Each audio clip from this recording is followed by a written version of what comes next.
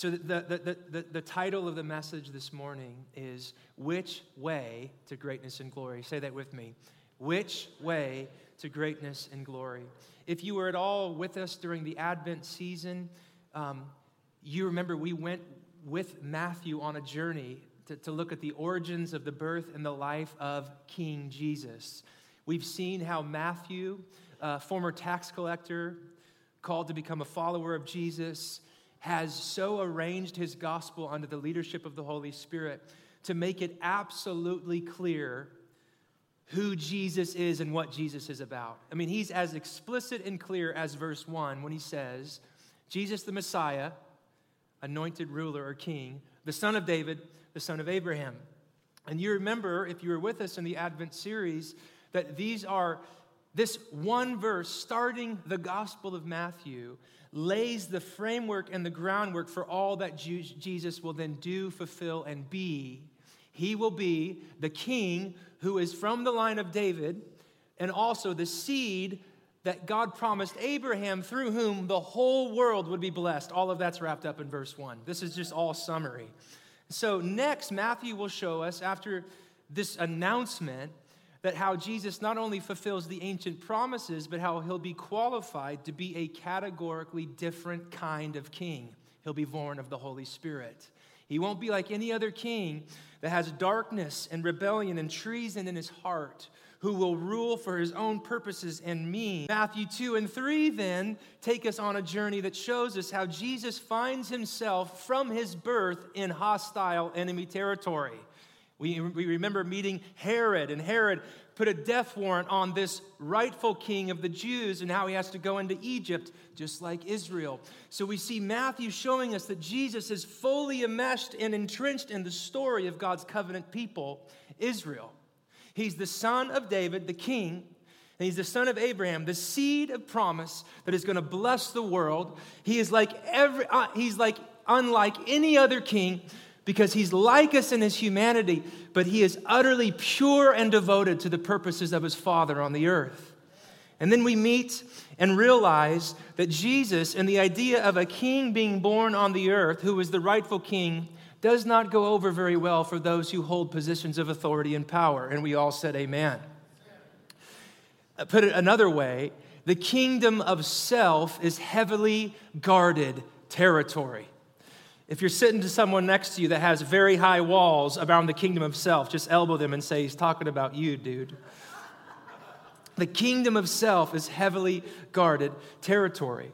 After Matthew narrates the story of Jesus taking the moves that Israel took in the wilderness, and then Egypt, and then out of Egypt, and then fleeing for his life, and then born in Bethlehem, the city of David, and he connects all of these promises. Then we meet John, the wild-haired, crazy-dressed, locust and honey-eating prophet, announcing to all of Israel to repent, to wake up, to turn from their sin, and to be in on what God is about to bring to Israel in their time. That the long and hoped for kingdom was breaking in. It is a greater exodus. It is a greater deliverance from exile. This is the moment we've all been waiting for. This is John the Baptist's ministry. And so Jesus emerges onto the scene after 30 years of silence. The airwaves are silent except for one event when he was 12. And he himself goes to this wild, crazy prophet John to be baptized, which is to say, to fully identify with Israel and her story, with your story and my story.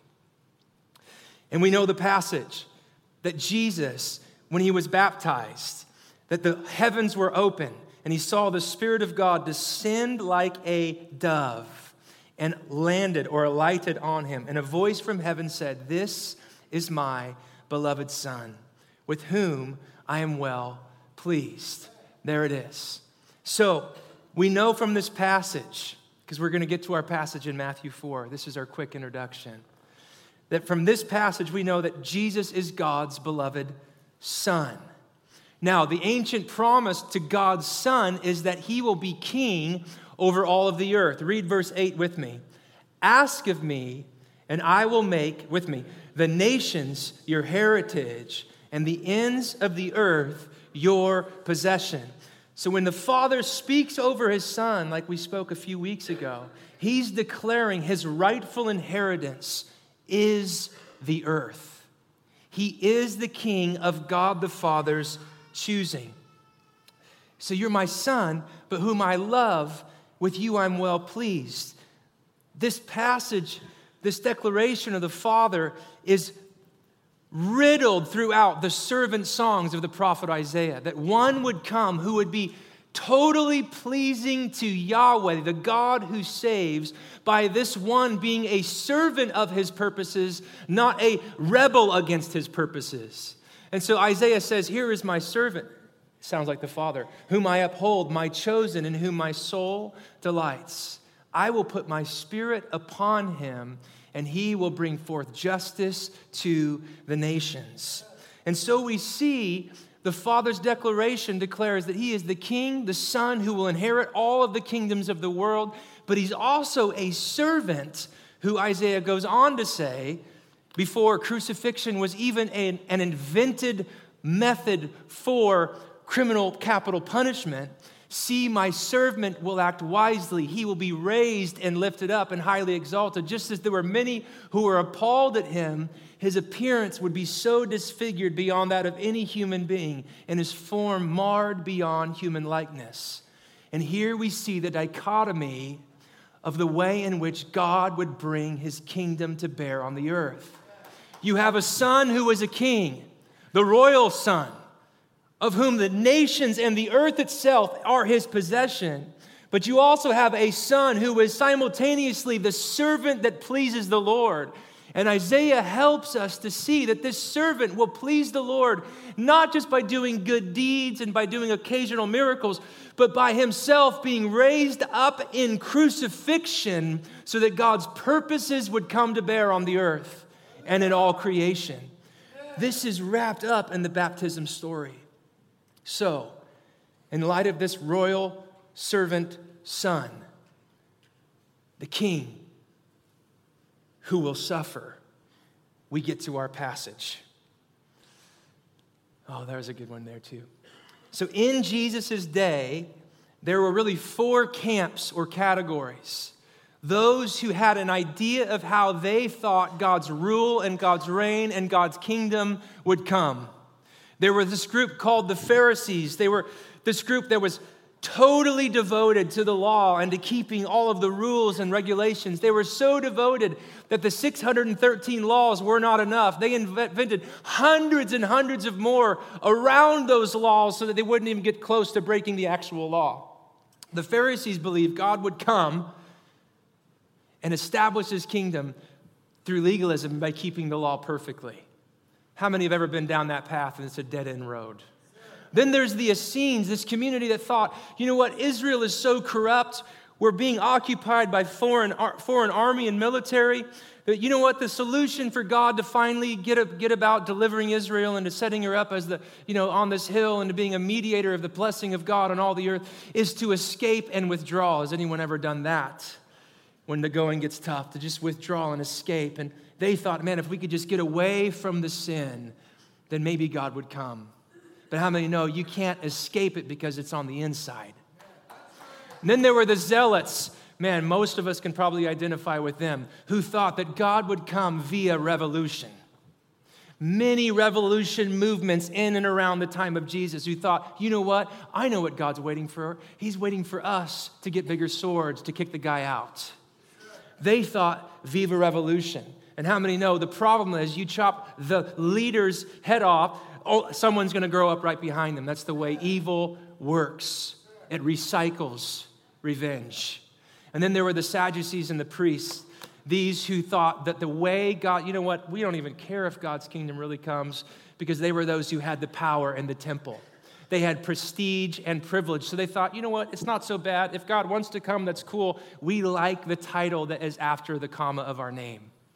So these 4 groups all have these ideas, how is God going to remake the world? And Matthew has already shown us he's going to remake the world through the royal servant son, who's the promise of Abraham. whom the Father loves and in whom the Father is pleased. And right after that declaration, in the midst of this context, 4 streams. How is he going to come? Jesus himself will come to terms on how he will establish his Father's kingdom on the earth in the very next story.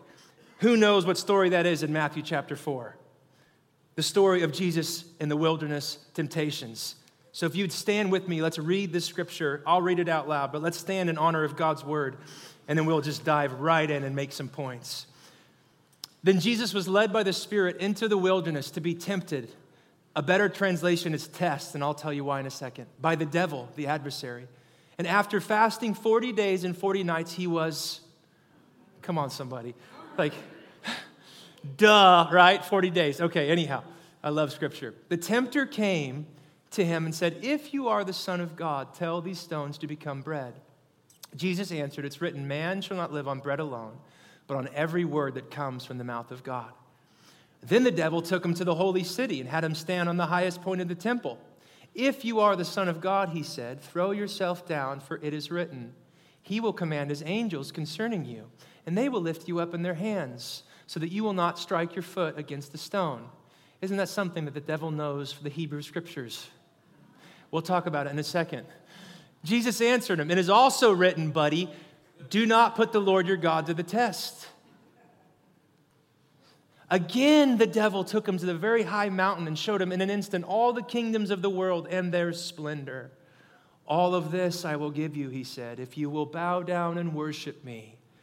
Jesus said to him, away from me, Satan. Read this with me. For it is written, worship the Lord your God and serve him only. Amen. Then the devil left him and the angels came and attended him.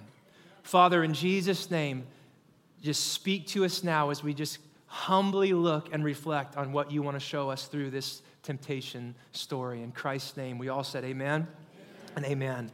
So, with the background of Matthew, this royal servant son who is king, who the Father loves and in whom the Father is pleased, we have a king who is a servant. How many know that only in Jesus these two seemingly wildly opposing ideas find a new and startling reality actualized through a human on the earth through his life? So, what is the first thing when Jesus is baptized? What did the Father just speak over the Son? You are my... Come on, a little bit louder. You're my Son whom I love. And so what is the very first temptation that the enemy lobs at Jesus in the wilderness when he's at his lowest point? Remember, he's fasting for 40 days. Who's ever been on a long fast? Who's ever been really, really weak and grumpy and irritable? And it's like, okay, many of us. Okay, and we're getting ready to do a fast, by the way. Nice segue, because we're going to enter into the Lenten season preparing for Easter. What does he do? He tempts him at the place of his what? Identity. If you're the Son of God. So what we see here, I'm just going to say it up front so that you begin to think through these through the various temptation narratives. I believe that central to what the enemy is doing to Jesus is this.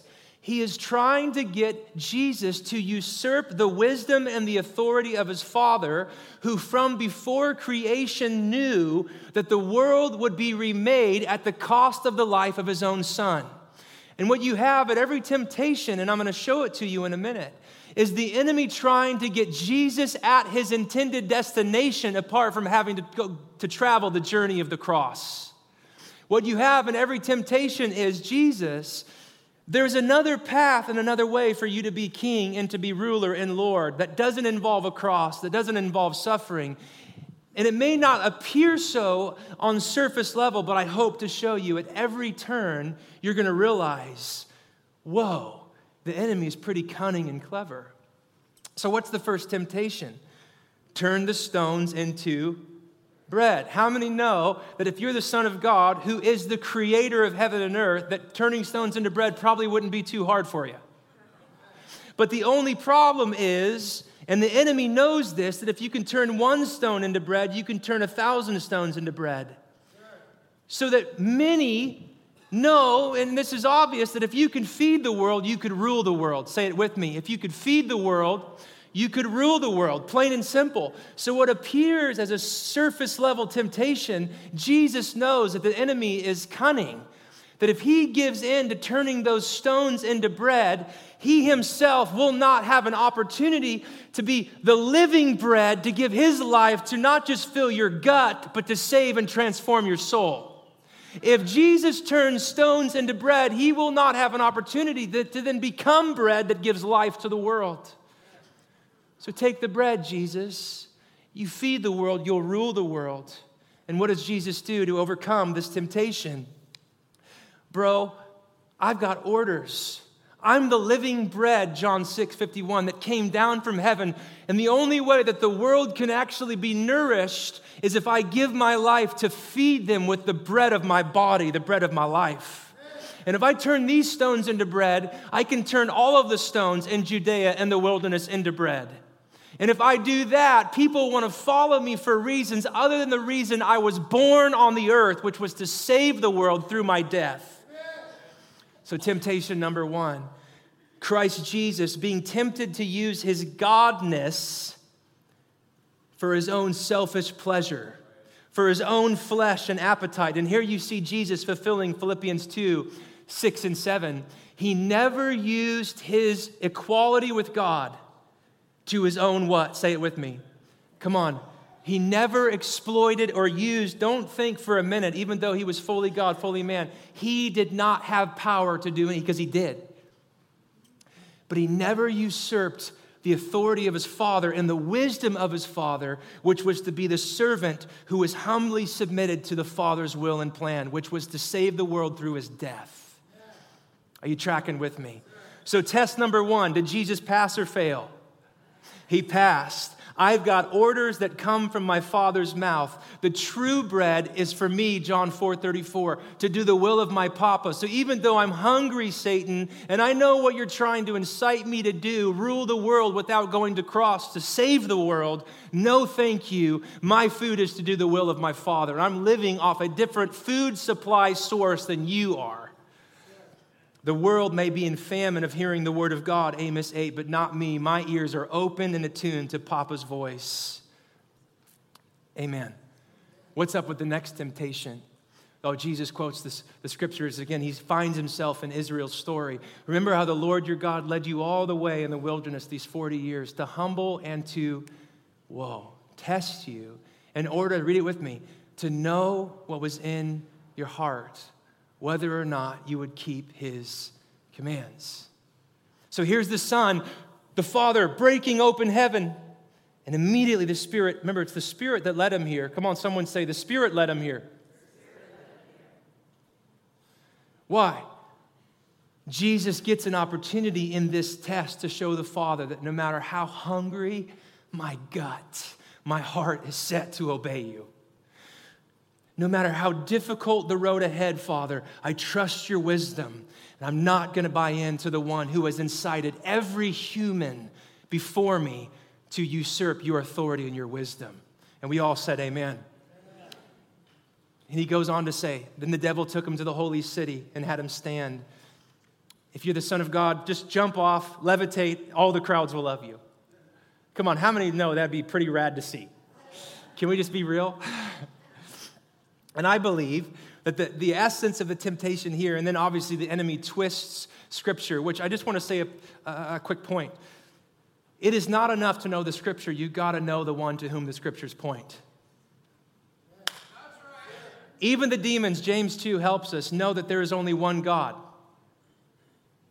Right? In fact, who throughout all of the gospel narratives are usually the first ones to identify the nature and true condition of who Jesus is? The demonic, Son of God. And Jesus always has to tell them, shh, no one else knows. You guys know. You can use Scripture and lob Scripture all day long. The Pharisees, John 5:39 and 40, they memorized probably almost the whole Hebrew Scripture. Many of Jesus' day were bright, and they didn't have Twitter and Instagram and YouTube and Netflix. Their brains actually had a capacity to hold Scripture, right? Anyway, so But Jesus tells them, you guys think that the scriptures are what give you life. It's not the scriptures. It's who the scriptures point you to. It's me. So even though this Satan misquotes of Psalm and he tries to incite Jesus to just do the scripture dance, Jesus won't have it, because at the end of the day, scripture is a means to an end, and the end is to encounter the one to whom they point. You can know chapters and books and still be cold, and you could be off-putting because you don't know the one to whom they point. That's from somebody who loves the scriptures. I love them, but I realize the scriptures are not a person. They point to a person. And that person, using the scriptures and the Spirit, right, and His grace and His mercy, transforms as something that the enemy could not experience. All he could do was give him a text. And Jesus just says, you know what? The essence of this temptation is if I just do the miracles and the spectacular, then the crowds will believe me. How many know that is a common temptation? If we just do the big and the great and the grand, then the crowd will say, surely you are God. The only problem with this temptation, and Jesus will see it play out in His life in the next chapters of the Gospel of Matthew, that crowds are fickle. Come on, somebody say amen. The crowd in Matthew 21 that shouts for His coronation, Hosanna, Son of David, blessed is He who comes in the name of the Lord, will just a few short chapters later become the same crowd that says, crucify Him. The same crowd that says, whoa, He does miracles, He's spectacular, He has all power and authority, is the very crowd that their hearts are hardened, and they will incite for Jesus to be put to death by the Roman authority. So Jesus knows the temptation to do something big and glitzy and glamorous and spectacular, although He will do the miraculous. Come on, someone say amen. He knows that miracles are not enough. Because at the end of the day of being wowed, you're still left with the reality of, will you choose to follow the one who is the miracle-working God, or will you just be a spectator and a fan to admire His power and authority?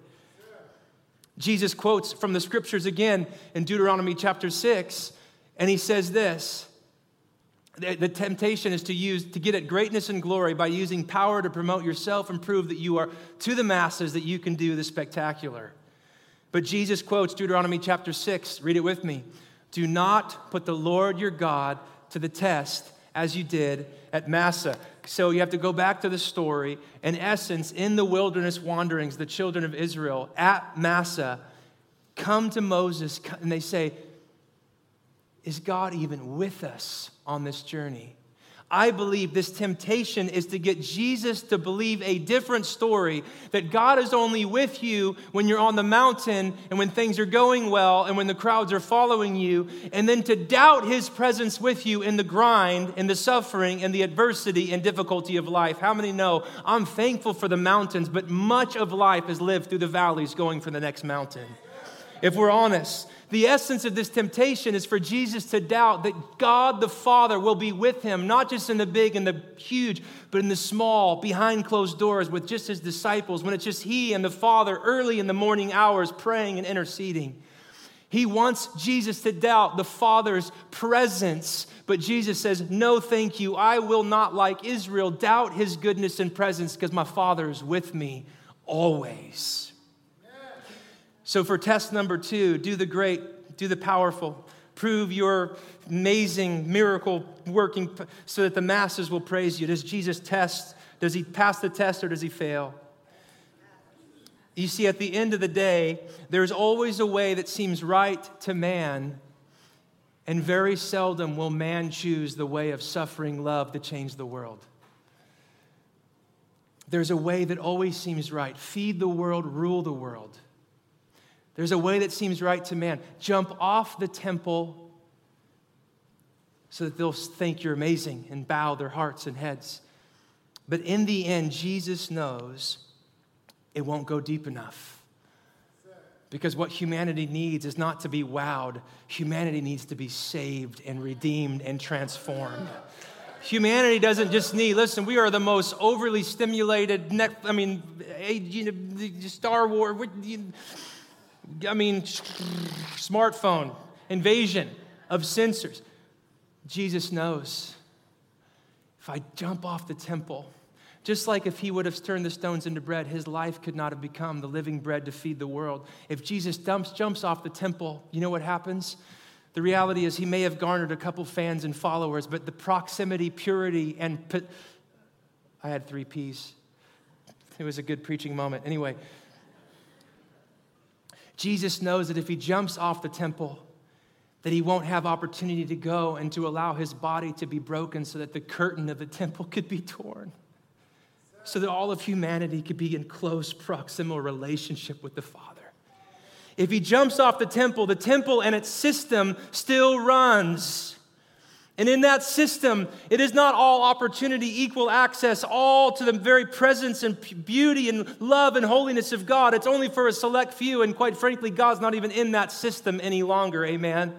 If Jesus jumps off the temple, he will not have an opportunity to radically overhaul the entire temple system, which was to usher in God's great desire and dream to dwell in the hearts of humanity from the beginning. If he jumps off, he won't get to go to the cross.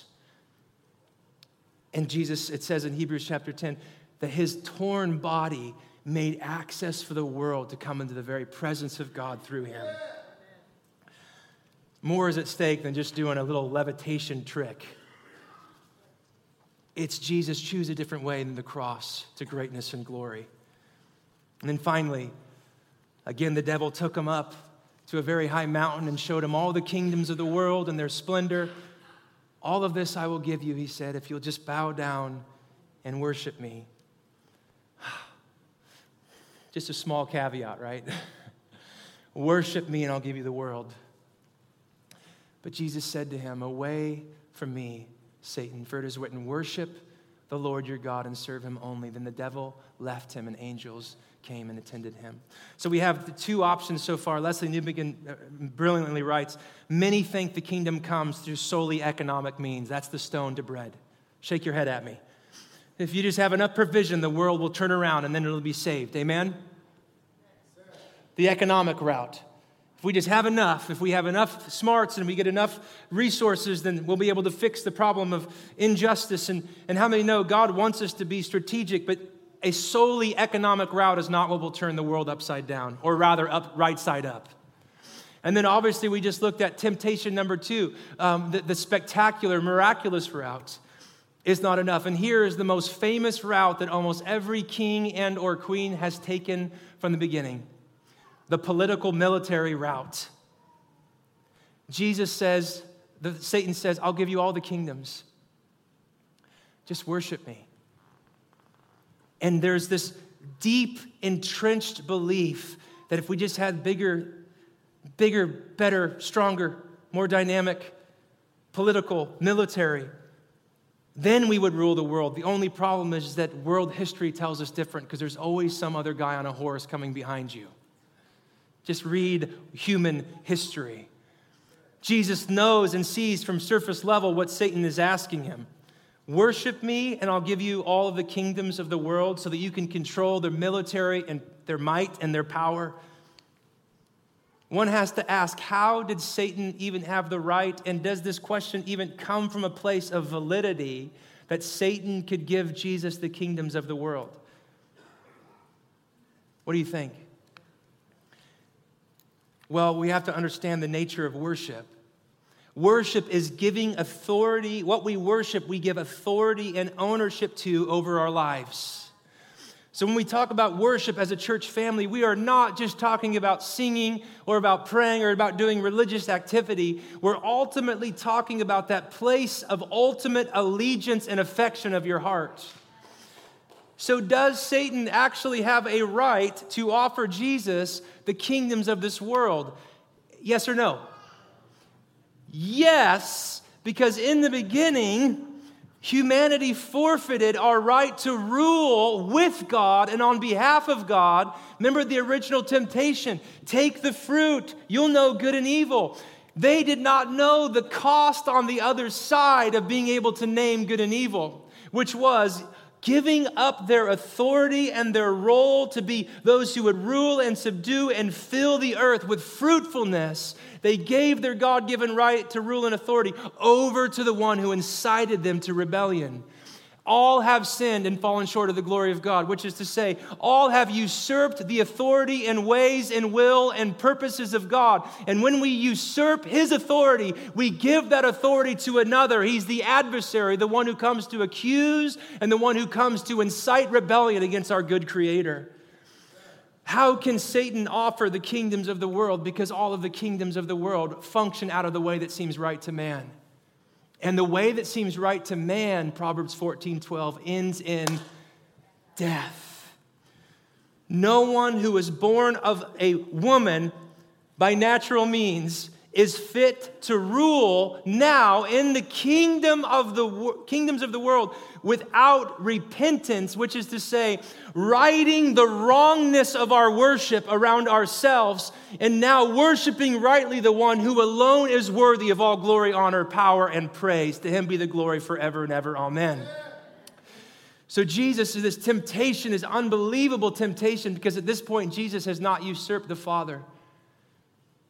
And all of the other usurpers, those who have rebelled against God's wisdom, will, and ways, they've given their authority that the Satan, his deceiving, conniving, manipulative, violent, vindictive, murderous, oppressive, racist, unjust spirit has infected and infused every human government. And Satan's saying, even though you've not usurped, if you just get right to the point and worship me, all of the kingdoms that I'm influencing and infusing with my agenda of death, darkness, despair, and hatred, I will now give you all of those kingdoms. The only thing you got to do is just worship me. Give my words and my agenda greater weight and worth than the word of your Father that he spoke at your baptism. And Jesus knows this is stinking intense. The temptations have ratcheted it up considerably. What will Jesus do? Jesus knows that this is the most intense temptation because if Jesus fails here and gives in to remember the question of the message is what is the way one must take to greatness and glory? The enemy's giving him all the options. This temptation is most intense because if Jesus fails here, God's original vision for humanity and to restore humanity and all of creation through the death, burial, and resurrection of Jesus, if Jesus fails here and comes into power over the kingdoms without suffering death, paying for the penalty, releasing the world from the clutches of the power of sin and Satan and hell and the grave, then God the Father's agenda and plan for humanity to be restored to their original image and job, to be in relationship with Him and to rule and fill the earth with His purposes and glory. If Jesus fails here, we're only left with one more war, one more act of violence and genocide and oppression and the endless cycle of destructions on the backs of every other kingdom that arises will continue to spin out of control. But thanks be to God in Christ that He chooses the wisdom of His Father and not the temptation of the adversary. Thanks be to God that instead of saying, you know what, I want the easy way out, I'll give you a little bit of my heart allegiance if you'll give me the kingdom. He says, thank you, but no thank me. The kingdoms are already mine, but I've got to go pay and make the way of God available to all of humanity, which is restoration through my blood, through my death, and through the resurrection and the power of the Spirit. I want to restore the image of God in every man, woman, boy, and girl. And if I give in here, none of that becomes a reality on the earth. I will not bite, Satan. I'm the true bread, but I've got to go to the cross to feed the world. That's the way I'll become great and come into my glory. No, thank you, Satan. I am the true temple, but my body has to be torn so that humanity can become a place where I dwell. No, thank you, Satan. The nations are already mine because I'm the beloved Son that the Father has selected. But I have to allow my worship of God to take me to the desired end of my Father, which is to be a sin sacrifice for all of the world, all of creation, where through my death I will right every wrong and I will usher in a new world in the midst of the world that already spins and flows. I am going to restore humanity to their place, their rightful place that the enemy from the beginning has incited usurpers who have not believed in the wisdom of God and decided to rule their own kingdom their own way. Jesus says, thanks but no thanks. Right here, before I even preach my first sermon, if I blow it in the wilderness, nothing makes sense of my life and ministry. In short, the temptation narrative in Matthew shows Jesus being tempted to inaugurate and to bring his kingdom through any other means than through the cross of his suffering and of his self-emptying love. But thanks be to God, he chooses the way of the cross. Which way does King Jesus take to come into greatness and glory? This is the most relevant question for our cultural stinking moment right now. What is greatness? What is glory? There's a way that seems right to man. If you choose that way, it may be promising for a few steps, but just around the bend is death. But if you choose the wisdom of God in Christ, and you say, you know what, I'm going to follow the one who paved a way by being the way, by denying myself to rule the right to rule my own kingdom and life. And I'm going to worship rightly like Jesus worshiped rightly in the garden, in the wilderness. You choose that path. It may not seem right to your natural intellect, but it's the way that leads to life everlasting with no shelf life, on and on forever.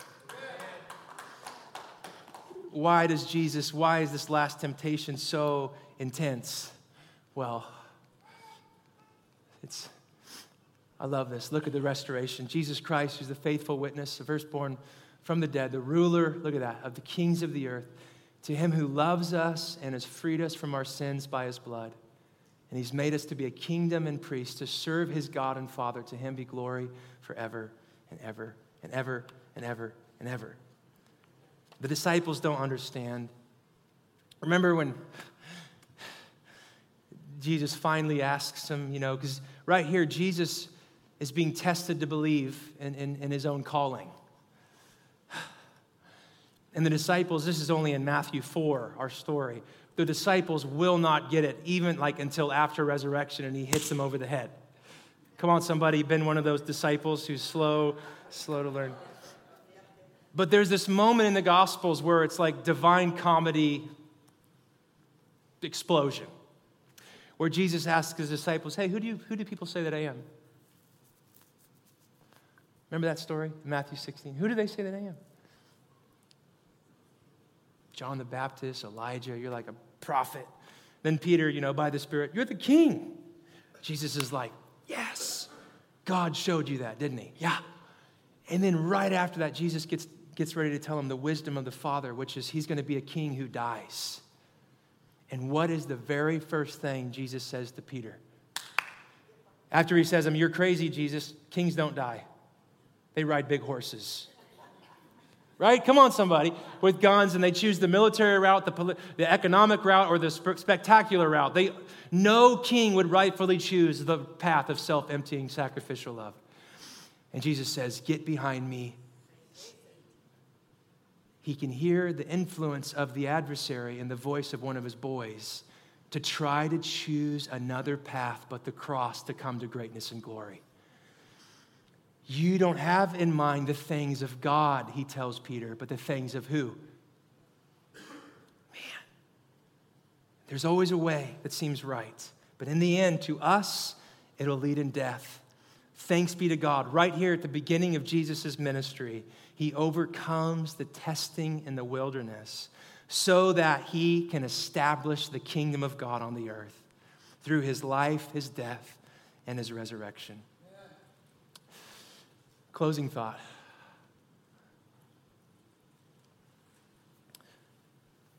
The only way forward in this moment of history as a church, we are being forced to answer the question, what does greatness and glory look like, and how do we get it? As Christ followers, we can no longer afford to boast in the name of Jesus, sort of like a flag over our agenda and not pursue to become like the nature of Jesus.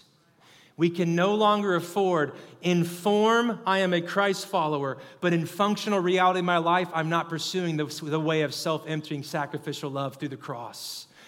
The times are too pregnant with possibility for both good and or bad.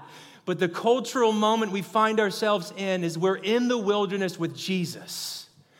And the enemy says, church, choose a path of greatness or glory, even for the name of God. But choose a path like the enemy to Jesus. Choose a path other than denying yourself, carrying your cross, emptying your own rights to serve your own purposes in your own kingdom and your own comfort and your own bottom line.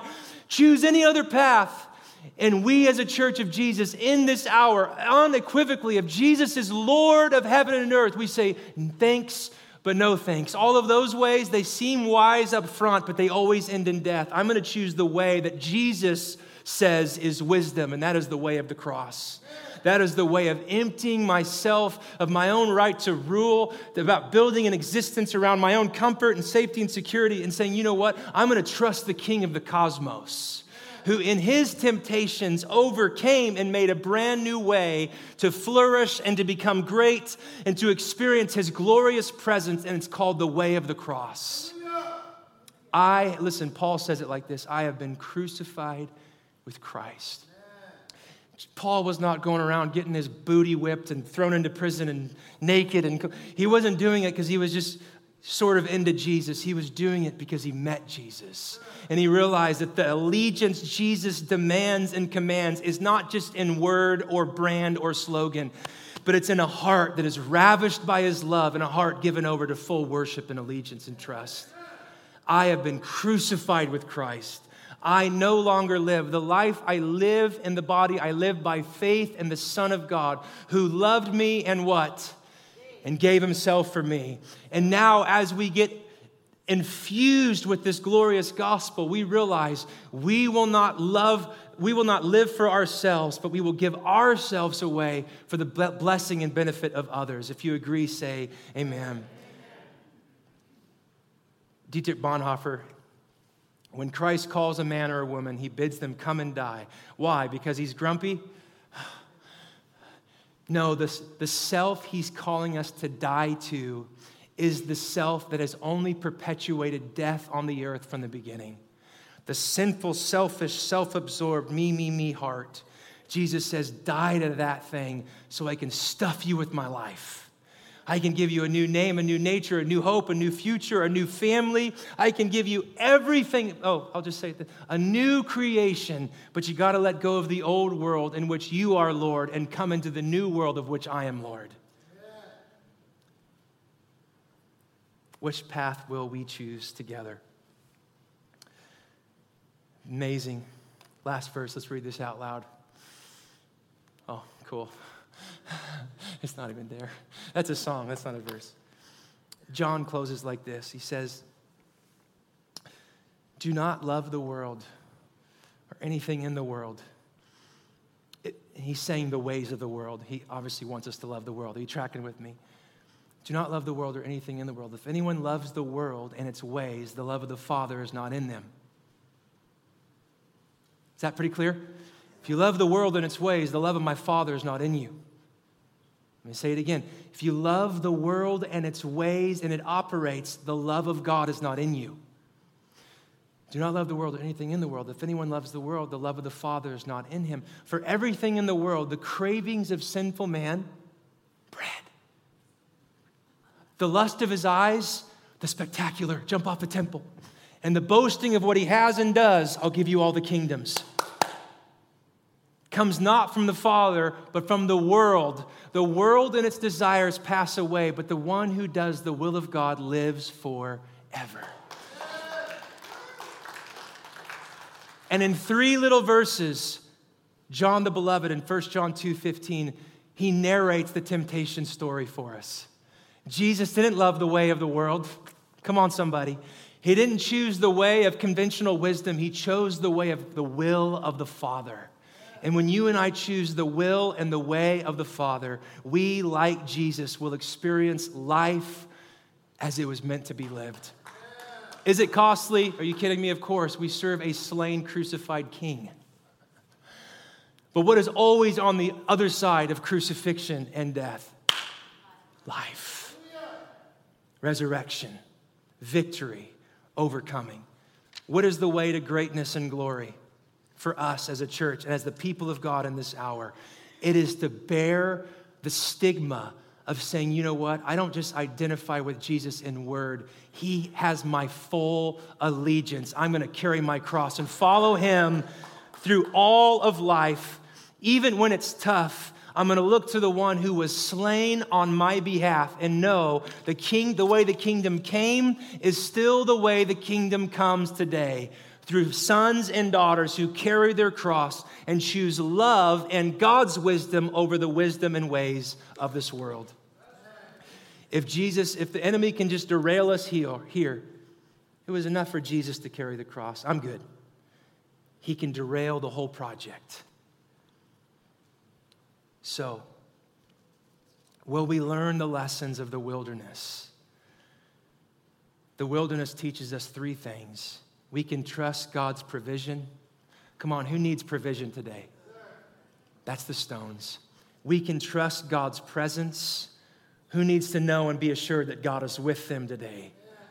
And we can trust that if we give God the place of preeminence and worship, he is faithful and just to bring us to the end of our days, not regretting for choosing the way that seemed right to us, but by worshiping rightfully, and we will become heirs of his eternal kingdom forever and ever and ever and ever.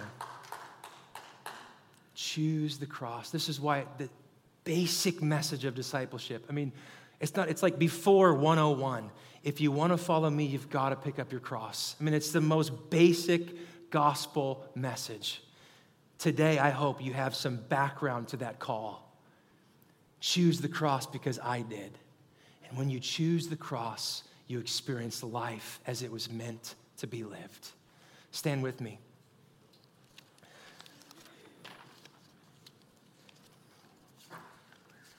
Jesus overcame the temptation, every test, so that you and I could choose to walk in his footsteps. Amen?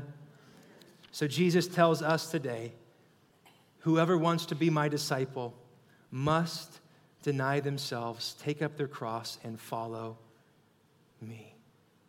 Whoever wants to save their life will actually end up losing it. But whoever loses their life for me will what? Find it. So, Father, as we look to your wisdom today, sober moment, because we realize we, like Jesus, find ourselves in a wilderness moment. Which way will we take to greatness and glory? As the people of Jesus, we say, the way of the cross. The way of the cross. The way of Jesus is the way of the cross. And so, Lord, we hear your call. Come to me, follow me, but you've got to deny yourself. There's a way that seems right to you, to conventional wisdom, but I am smarter than conventional wisdom. I am wisdom incarnate. I am the very wisdom of God. My name is Jesus, and I want to remake your life, and I want to transform your life, but you've got to follow me. And so, Lord, we just say yes to following you today. Thank you for overcoming and going to the cross so that all that you wanted to be made available to the world has now been made available through you. We love you, we treasure you, and we trust you. In Jesus' mighty name we pray. Amen and amen. God bless you guys. You're dismissed. If you want prayer, come on up, and we will take communion tonight for encounter service. So there you go. See you tonight at 6. But if you need prayer, come on up. We'd love to pray with you.